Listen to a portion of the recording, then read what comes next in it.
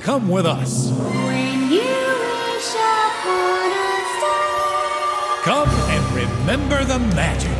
Remember the magic. Remember the magic. It's time to remember the magic. It's time to remember the magic. It's time to remember the magic.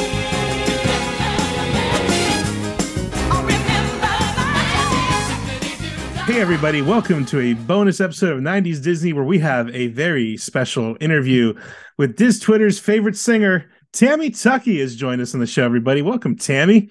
Oh, I'm shucks. You're making me giggle and laugh and blush over here. I'm a favorite Diz Twitter singer. Oh, I love it. Thank you for having me, AJ. Absolutely. Hello, Thanks everybody. for coming on.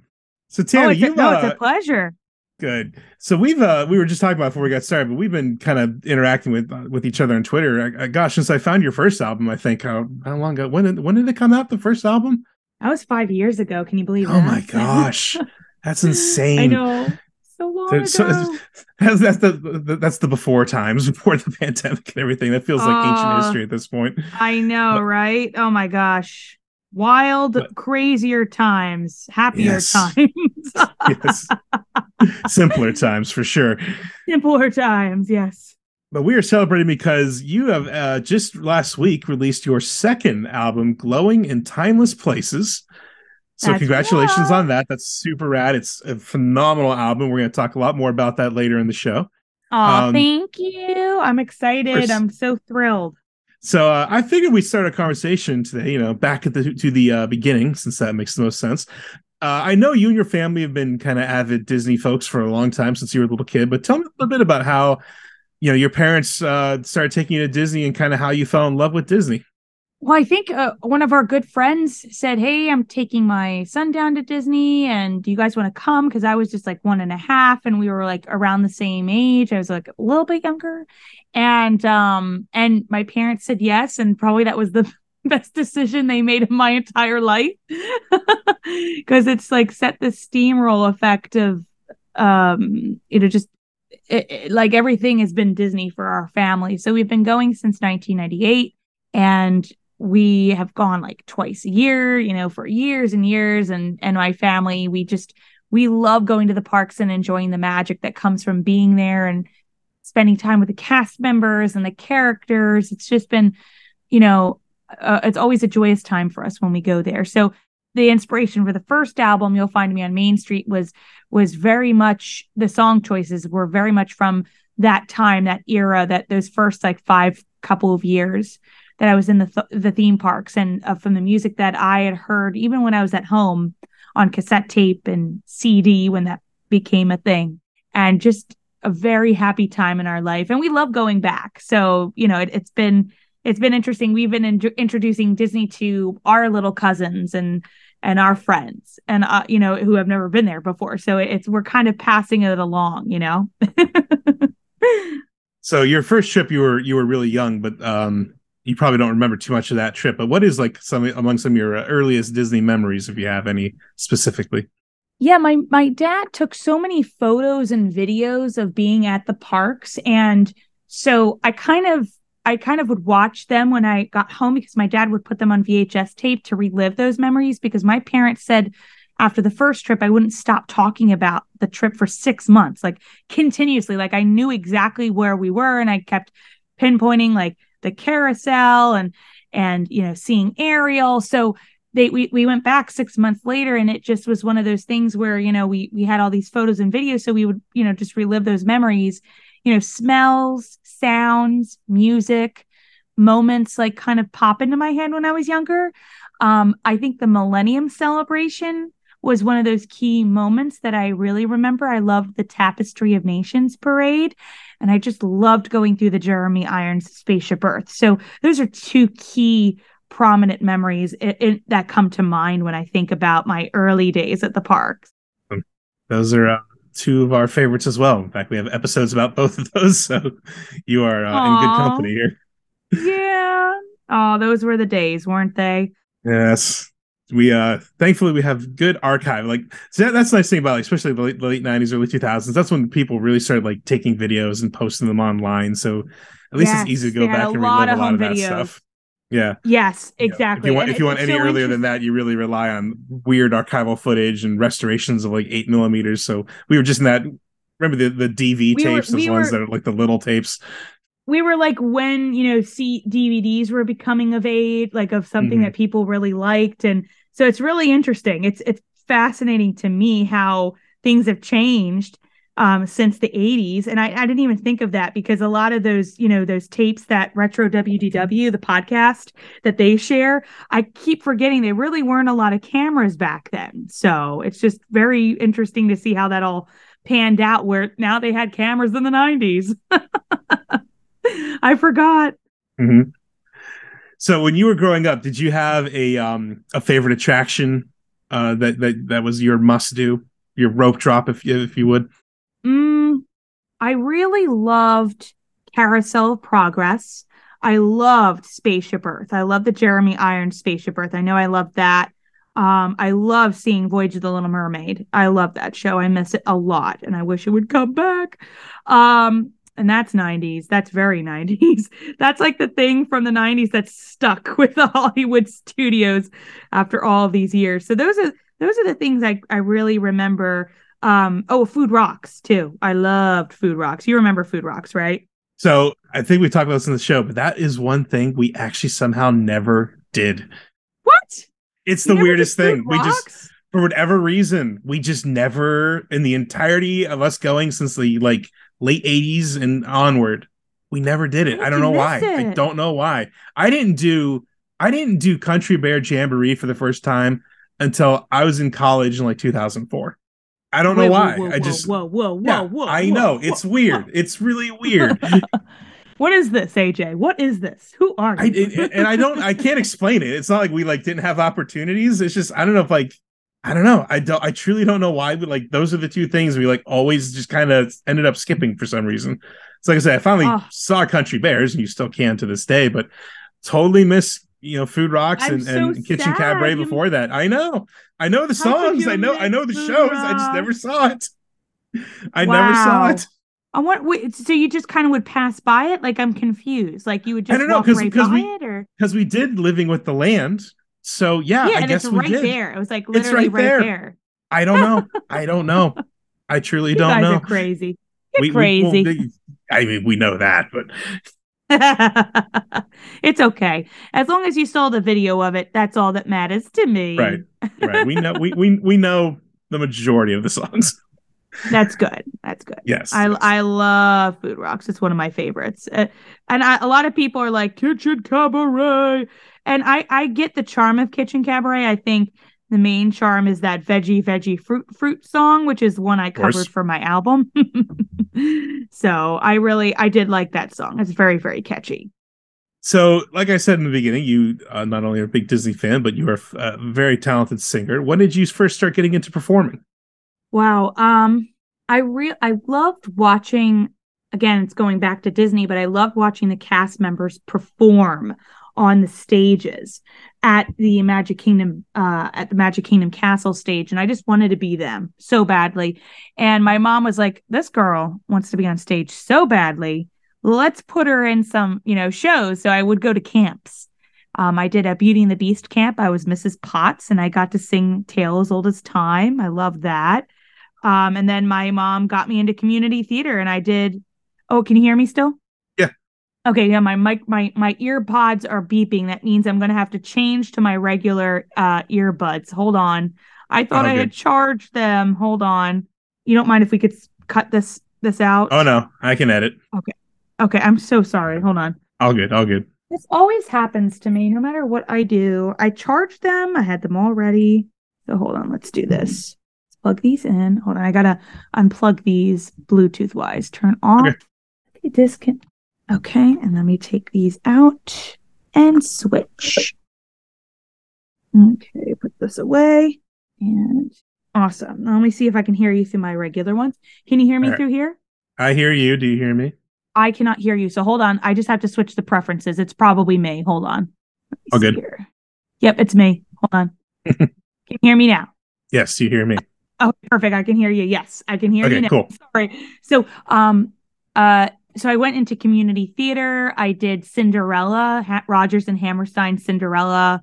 Then I did Sound of Music, and I just kept doing shows, and I still do shows, and it's just like another wonderful outlet for me. I just love to perform and make people laugh and smile. So, just something I fell in love with, and my mom kind of saw. She originally she had me take dance lessons when I was like 4, and I loved it. I was always in the middle because I knew the dance and I knew the song. And then all the other girls would look at me. So I loved it. So I'm so glad my mom kind of she knew. And I think like she would always sing like Barbara Streisand songs to me. You know what I mean? Like she loved musical theater just as much as anybody else I knew. So she really passed that along to me, and I'm so grateful she did because I just love it. I love Broadway. Well, I know. So you mentioned you're doing a production of Spamalot right now, but do you have a favorite Broadway musical? Oh, it's so interesting you bring this up. So, right before COVID happened, I was planning to go to New York City to go see a couple of shows. And one of the shows I was going to see was like a preview of the new Diana musical about Princess Diana. Okay. And then they came out with the Netflix version, which I watched with my mom because we just were obsessed with the royal family, as most American women are. And and that one has been such an earworm for me right now. I love just the music and how crazy and outlandish it is. But the one of the regular ones that I really love is a Phantom of the Opera. Like I think you can't go wrong with that score. It's just so beautiful and probably Android Weber's best piece of work for sure. Yeah, gosh, we were pretty young. We saw that in Toronto the first time we went there. I want to say I was 10 or 12 or something like that. But What year was that? yeah, God, that would have been like, yeah, like 94, 95, somewhere in there. I think we went. So did you see it with Colm Wilkinson? God, I can't even remember. I wouldn't know. You know, Nev Campbell from Scream was in that production. Oh, really? Well, how She was about a that? See, I didn't even ballerina. know. Yep, she was a Huh. ballerina. There's a behind the scenes feature at a documentary about the Canada production. You got to watch Mhm. it. It's really, really good. And she's in it. This is before she became, who we know today, Sydney from Right. Scream. Huh. That's wild. Yes, Cool. I know. Well, I there you didn't go. know she was a dancer until Yeah, I saw her in a musical called Reefer Madness that they filmed, which is I've really heard of that. I've never seen it, but yeah. oh, you'd love it. It's really ridiculous and silly. Nice. And Alan Cumming's in it. So you Oh, well, can't go there wrong you with go. Alan Yeah. Cumming, you know what I mean? Yeah. Excellent. So you did something that it blows me away that how you pull this off, but you released an album, which I think is just insane that you do that. So tell me a little bit about how you kind of decide one day, like, I'm going to do this. I'm going to create and release my own album of Disney songs. Well, the first one you'll find me on Main Street. I really was inspired just by, I wanted to get back into the recording studio. I'd been in the recording studio before for other projects, and I just wanted to do my own album. So it was a digital only album, and I got in touch with Disney, went through the proper channels, got the approvals for the songs, and I had a great time with it. You know what I mean? I learned a lot. I did it all by myself. And I was producing the whole entire thing, and I vocally did all the performances, and I worked to work with other individuals, not grab other individuals, but try to get talented individuals to work with me on the album. So that was so much fun. I really enjoyed that.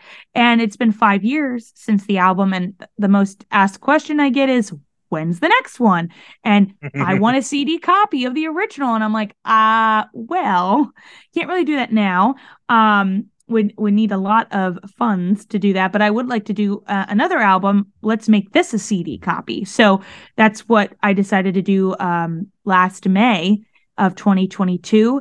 And it's now, oh my gosh, April of 2023. And the album was released just at the beginning of this month. And that's some quick turnaround considering all the hard work and effort that everybody who worked on this album put in to make it possible. So it's just been such a blessing, you know what I mean, to kind of find wonderful, talented people, work with them and put together a project. It's not just me, right? It's a teamwork effort. but this is not produced by a studio or anything. Like it's a home-based project. An But indie. it doesn't, yes, it's an indie project, but it doesn't sound like one. Let's just say that. No, it doesn't. So I mean, that's what blows me away is just the tracks themselves, like the instrumentation, the actual music is really good. Like, how do you create that by yourself? So I have two wonderful, talented individuals, James Clark and Josh Freelick, and both of them do instrumentals. And James does the more orchestra, lush ballads, while Josh likes he's a big Disney fan himself, and he likes the retro thing. So when I gave him like veggie, fruit, and the Canada song. And I know what their loves are and what they really excel in. So we kind of worked together on a Zoom calls and just said, okay, this is what I told him. I said, this is what I'm hearing in my head, because you kind of want to give each song its own personality, but you don't want to make it a carbon copy of what it was. Right. So we want to give it each song their own personality. And I give my presentation what I think it should be. And then they start working on it, and they send me, little samples, and they're like, this is what we're thinking. And we kind of work together and collaborate to see what is the best sound, what's the best key, and how to, and what's the best speed, best tempo for the song. And we came out with what we had. So I couldn't have done it without them either. Like, they really gave personality to these songs, just as much as I did telling them what I thought I wanted to have for each one. And so, like, I'm assuming it's kind of a mix of synthetic instruments and some real instruments in there. Yes. So veggie, fruit, and We'll Meet Again have a true trumpet player. That's Vince Tampio. And he came in and he recorded his parts on a separate day. I just met him like 2 weeks ago, actually. He had recorded his stuff back in November. And just those two songs needed to have a true, real instrument. Everything else is all digital. Very cool. Yep. Does sound real though. Yeah, I mean, like I said, they sound incredible. So I mean, the first track on your first album, which is a medley of Tomorrow's Child and brain farting. New Horizons. This is from the first album. Yeah, first, I mean, you'll find me on Main Street. Yeah, first track, first album again. I think I saw it might have been one of the retro WW guys like posted it on Twitter. I'm like, okay, like let me listen to this, and just blown away because it's this phenomenally arranged medley of these two songs. And I'm thinking, like, I mean, this sounds like something Disney put out. Like, it has that much quality to it. And like I said, that's what just got me like listening to the whole album and everything. So it really was an incredible effort. But what astounds me then as I continue listening is you have this just veritable who's list of these incredible collaborators on both albums. So how do you track down people like, the original singer of Two Brothers and things like that to work with you on these albums? I think I have the benefit of having this podcast I've had for, a long time, since 2011. And I've met, in quotations, met so many people through the internet and have talked with them and stayed in touch with them all these years. And Ali Olmo, who was the original singer of Two Brothers in the American Adventure, she was one of them. And she was so sweet and so dear. And I just said to her, I said, hey, I think it would be so much fun to have you come back and record the song, and we give it a different spin. And she was on board with it. And so it was great to have her come back for the second album. And then with the singer of Tomorrow's Child, the original singer of Tomorrow's Child, Sally Stevens. So the three of us sang the opening day song for Epcot, We've Just Begun to Dream. So it's just the blessing of getting to meet all these wonderful individuals and staying in touch with them. And they know the quality of my work. So like I send it to, I send them examples so they know that this is something like a true project, that I'm excited to work on. And I put 110% in anything I work on, you know what I mean? Like this, this album might've gone over budget, but sometimes you have to put in more to get the best quality out of it. I don't cut corners is basically what I'm getting at. So that's just another reason I feel like what I do, any project I work on, is always elevated and always elevated by wonderful talent around me. And that's what makes me so lucky to be able to do this. So I was gonna bring up, you had your podcast, the Tiara Talk Show. Now it's the Tammy Tuckey Show. I've just been astounded how you track people down for that show. You had two former cast members that you like met when you were a kid once, and like tracked them down and got them on the show. I've joked that if music doesn't work out, the FBI might be hiring, but like like I said, you've been doing the show. How long have you been doing it now? It's been a number of years, like 6 or 7. 2011. Oh, God, 2011 I've been doing wow, it. that's crazy. I was 14 when we started it. Yep. Wow. Just a baby. What are in your opinion, what are some of your favorite kind of notable guests that you've had on that show? I've loved them all. I just an honor to speak to them. Debbie Reynolds, who I'm named after, her song Tammy, like that was just a joy and a frightening experience for me, because I'm like, oh my gosh, I'm going to meet the person I'm kind of named after. So that was great. As you said, individuals I've that are in my home videotapes, because I've interviewed so many cast members, and I send them clips, all the time. I'm like, is this you? Is this you? Do you know who this is? They'll be like, oh, no, it's not me, but it's my friend, this person. And that's how that all comes to be. So one of them was Emma Jacobs, who was best friends with Meg from Hercules, and she's on my tape, and it's on YouTube. The clip is on YouTube if you want to see it. And she's so awesome. She's so sweet. And somebody who's actually featured in the booklet of the album, Robert Jones, who was Phoebus at the Hunchback of Notre Dame show at Disney's MGM Studios. And there's a photo of him in the booklet with myself and my sister and my mom. And I asked for his approval to have it in the book, and he's like, of course. So, what a cool thing, that was that was 23 years ago that photo was taken. So, it's just a joy to be able to reconnect with people that made a difference in my life as a kid, and send them these clips, because I don't think they really get that. That's very rare that you can be able to connect with somebody after all these years. And I've just been lucky because I've interviewed so many wonderful cast members. I had a cast member corner segment of my podcast, the Tiara Talk Show, where it was just featuring the cast members, because I think that they are the main reasons these parks are so successful, in my opinion. So just a blessing to be able to reconnect with them after all these years, And there was one very special thing that you've kind of spearheaded. And I'm here to publicly concede, I used to think I was the biggest fan of Atlantis, the Lost Empire in the world. But I can admit I am at least number 2, because you did an incredible job celebrating that film's 20th anniversary, and just getting so many cast members and crew and producers. And, you had all the directors and Tab and Don Hahn on there.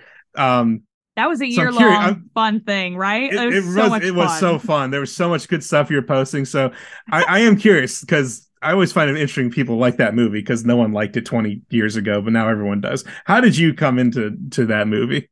I watched it as a kid. I loved it. I loved them. I loved Tarzan, Emperor's New Groove, Treasure Planet, and Atlantis. Those were my films that I felt like I grew up with, because they came out during my time. You know what I mean? Like, I was born in 96. So they all came out roughly around that time. And, I just remember, I remember like glimpses of things. Like, I remember there was like a little bit of Treasure Planet at the Disney's animated section, the Magic of Disney Animation building. I remember they showed us CGI merged with traditional animation, because that was a thing that they were testing out and working on, which is beautiful. It was amazing. I remember going to see those movies in the theater. I remember playing them on VHS tape, and I guess and I'm such a musical person, so people are like, they don't even have songs in them, and I'm like, a story doesn't need to have songs with it to be a great story. And so it was so great, because I've known so many of these individuals for over 10 years now from Atlantis, because I've interviewed them over the course of 10 years. So it was, I think it was like the perfect storm of COVID happened. Nobody could see each other, and it was just a disastrous time. And this bit of happiness for all of us, especially that big group page I think you're a part of, where there's like 30,000 of us on there now, which grew because it was originally like 6,000 of us at the beginning. And then Tab Murphy, who was one of the screenwriters, joined. And then we had more people from the film join, and then it just became this thing. It's like its own entity. So just a joy. And I run the fan page for it, and I still do. I try to post like twice a month and, just keep it updated. But we did like a 365-day countdown. Well, not we, I did. So every day I would share something new about the film. And it's on Atlantis is Waiting 2021. If you type that in on Facebook or Instagram or Twitter, you can go through the 365 days of posts that I made just to kind of, refer back to the film and how it was made. Like, I learned so much along the way too. And it was really great. And then I got to meet a lot of them this past September because we did a meetup finally in person because I was there for the Disney Expo. So we got to do a great meetup of many of us together. And it was just so great. After 10 plus years of knowing everybody, finally meeting them in person and thanking them in person is just one of those things a memory you just keep forever. So let's talk a little bit more about the new album, Glowing in Timeless Places. If I feel like if we did like every song, we'd be here all night. But there's a few I kind of wanted to call out because I really like them and I think they're interesting how like what you put into them. So One Little Spark is really cool. First of all, because I just thought you were going to do just the song like you kind of hear on all the Disney albums. So you kind of recreate the experience of being on the attraction in its original incarnation. And you have a very special performer doing the part of the Dreamfinder. That's Patrick Richwood. Talk a little bit about Patrick and how you guys came to work on this together. Yeah, Patrick and I knew each other. We had done a couple of interviews. Again, I've known him for 10 years now because the first time I met him was in 2013 in a show he was in New York. We went to go see him. He's just so sweet. And I knew him as the White Rabbit from Adventures in Wonderland. So watched that as a kid growing up and on VHS tape. And so I was in a stupor because I had to record the song and I was freaked out because I was like, this song is so iconic. People are expecting it to be great. And I didn't want to do both parts. I thought that was just not a good idea. So I was like, who could sing this part and make it their own? And I just thought of Patrick because he's such a great singer, first of all. And second of all, he is so great at making characters. I've seen all of his characters. We've all seen all of his characters over the years. So I called him up. I said, what do you think? And he's like, I've never heard of the song before. I've never ridden the attraction, but I'm willing to learn it, and let's do it. So and that was actually even better because he only listened to the original as needed. And then he listened to my test copy of it where I sang that part of Dreamfinder for him to kind of use as he needed. And so he didn't need to think of the original to base it off of anything, which is great because I don't want that. You know what I mean? Right. And I was as Figment, I didn't want to do Billy Barty or, oh gosh, what's his name? Who's doing it now? He's one of the Muppet puppeteers. I'm blanking, but he's. I forget it was, but actually, I don't know if you saw. So AJ Locascio, who was on this show before, he just played Figment for the new Disney Speed Storm game that just came out. Really? And hopefully he'll be doing the voice going forward, it turns out. That's awesome. Well, hopefully there's more Figment to watch. That's what he's hoping to, right? So now we had two performers who played Figment on this show. So I'll take that as a good sign. Oh, that's so cool that you got to talk to him. So yeah. So and it was interesting. I sent an email to Disney and I said, hey, so obviously the original track that was released with Billy Barty and Chuck McCann is the one opening scene of creating Figment, and that's it. And it, then just doing it again just seems like repetitious. And can we do the lyrics that are in the attraction? And luckily they said yes. So I was at a loss for words because I was thrilled they said that because that changed the whole dynamic of the song for us. And I think it just makes it so much more unique because I don't even know if anybody's done a cover of that song. Like not just as an instrumental. I'm saying like as a cover. I don't think anybody has done any of these songs. I've never seen or heard if they have, you know what I mean?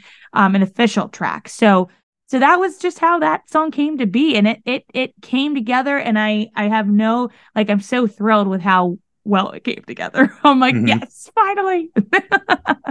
So you talk about like the kind of permissions you have to get from Disney, and I told Mike I'd bring this up because he was very proud of himself at the time.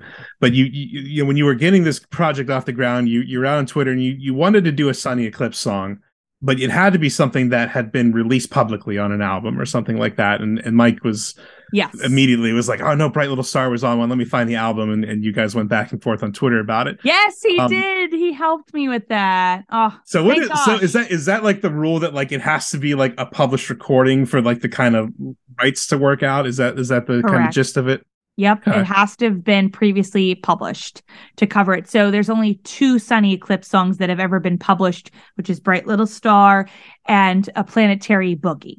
So obviously we already have a lot of dancing and, you know, woo, woo, woo, woo, woo, woo, songs, you know, going on and happening on the album. So I wanted to do a regular ballad, which was just a ballad with a piano. Boom, that's it. You know what I mean? And Bright Little Star, I'd interviewed Cal David, the voice of Sunny Eclipse, at the beginning when my show transitioned from Tiara Talk to the Tiara Talk show in 2013. And he is such a sweet man. And that was his favorite Sunny Eclipse song. I think it's also his wife's as well. And it's probably the only song that Sunny sings that doesn't really have any like puns or anything. It's just a truly a song about, you know, love. And George Wilkins wrote it. And I know George Wilkins, got to meet him last year at the Retro WDW show podcast, you know, Retro Magic event. And it was a wonderful time because he's done such classic pieces, you know, from Food Rocks to The Living with the Land to the Country Bear Jamboree. So he's been in it too. So it was wonderful to cover that number as well. And Cal passed away last year. So it holds another piece in my heart for him as well too. And that's why the album is dedicated to him and is also, his picture's featured in the booklet of the CD. Very nice. So your Hellfire track was really cool, and as I saw it on the list, I was like, I wonder how she'll handle it, because you kind of gender bend it a little bit. Like that's right. Yes. Was that like always from the beginning the plan, or is that something you kind of came into? Oh yes, I wanted to do that. Yes, I think you got to give it a new spice. So you have the angel of music, you have the angel of death. You have 2 different angels singing, right? And I really wanted to give it a little bit of a different taste. So yes, I asked Disney for the permission to do that as well too. And they said, go ahead, go for it. So I did it. And I love it. I think and I've always wanted to do that song in particular. I think it's one of the best Disney villain songs of all time. And to cover it, that was tough to sing. It's a very vocally challenging. So kudos to Tony J for nailing that one for Disney, because it is hard. I'm going to skip around a little bit. The final track in the album is Main Street USA. And you actually have Stu Nunnery, who is the original songwriter, joining you for it. And yeah, I was kind of doing some research before you and I talked, and I started reading about Stu Nunnery, and he's got an incredible story. Do you know a little bit about it? You want to kind of talk about kind of Stu's journey and where his life took him? Yes. Well, why don't you tell the story a little bit, and I'll add it as well as we go. So basically, he did this song, and he was working on some kind of like country, I guess, music, and started getting really bad tinnitus, and basically was losing the ability to hear. He just had all these medical issues that kind of were starting to force him out of music. And from what I've read, like in recent years, like, you know, he kind of got the treatment he needed. Some people started discovering who he was and the work he'd done, and it's kind of brought him back into performing, which I think is just an incredible story for him.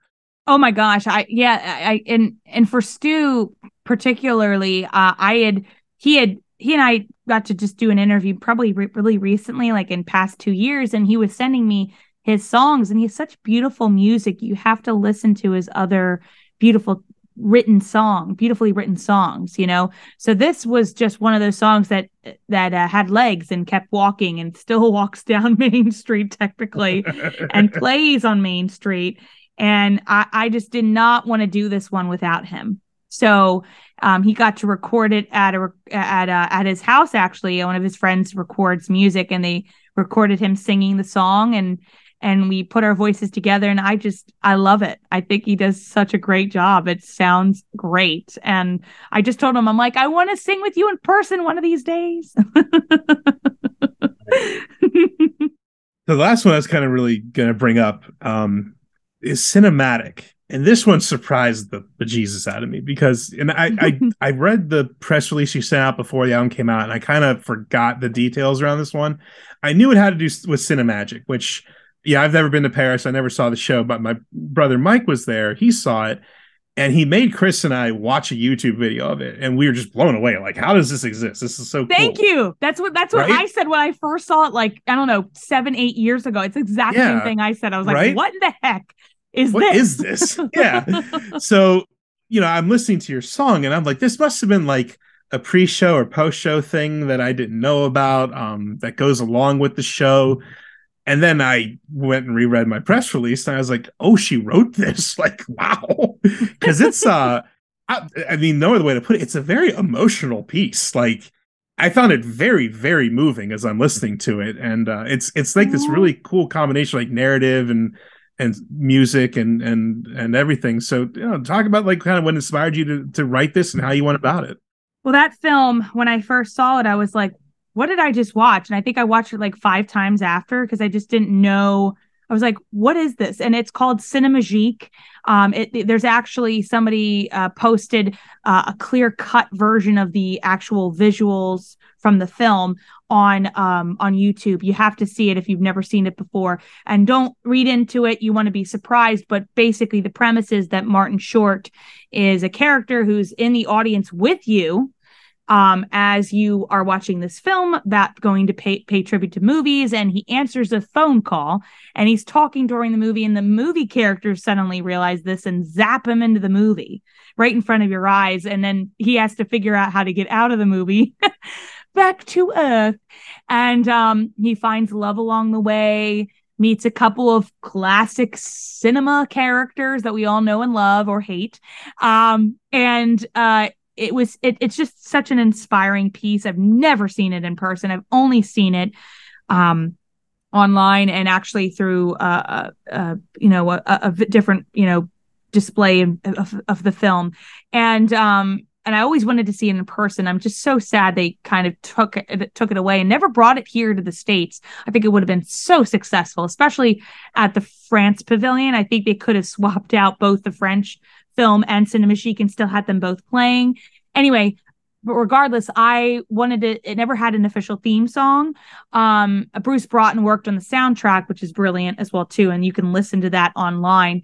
But there was no theme song. So I was like, I'd like to make a story similar, like it pays tribute to the film, but it has its own little journey. So it's about a woman who goes to a movie theater very late at night, and nobody's there. She's in her own movie theater, and suddenly the hero of the film kind of extends his arm through the screen, and she takes his hand, and magic happens. So it's a really great, like, I was really proud of writing it. I was very nervous because I write songs, but I don't publish them or share them. And so this is the first one I've shared since my original piece I wrote back in 2015 after the end of the story. And I was just kind of nervous. I didn't know how people would accept it. And I performed it 2 weeks ago in person for the first time ever. And I think like people, not in a good way, didn't know what to do. Like they clapped at the end, but they were like waiting for the story to continue, which was really great. So they really enjoyed it. And that's what I kind of aimed for. So I'm so glad you got it. Like you got what I was trying to deliver with the song. And I'll just say I really like ICU because I really like that song, and I think you do a really good job. That's my dad's favorite too. He's like, it's so good. I'm like, yes, I love it too. It grows on you because I don't like Avatar. I'm not a big fan of the film, but I love Pandora. And that theme is in throughout the entire, background loop and both of the rides. So I do enjoy it. It grows on you, and it was like a different take on it, like a 90s version of a James Horner song. So it was definitely a treat. Yeah, I'm one of those people who unironically like Avatar. So yeah, I was very excited to see that on the list. Well, there you go. You know what? To Right? each their own, and that's okay. There you go. So, of course, I'm sure you've already been asked this, so I'll ask it too. Do you think a third album might be on the horizon one day? Oh, everybody wants to ask about that. I would love to. I think I need to budget a little bit better next time. But I would love to. I already have an idea in mind. But let's see where we go from here. I want to kind of like, promote this album. We worked a whole year on it, and we had such wonderful Indiegogo supporters. I appreciate all of their help. But I want to see like where we can go with this album. The dream for me is to be signed as an artist. I would love to write my own music. I would love to tell more stories. I think songs are the gateway to a good story. And I've worked in healthcare for a long time now, and I can tell you, singing for my residents, music, whether you have Alzheimer's or dementia, or you're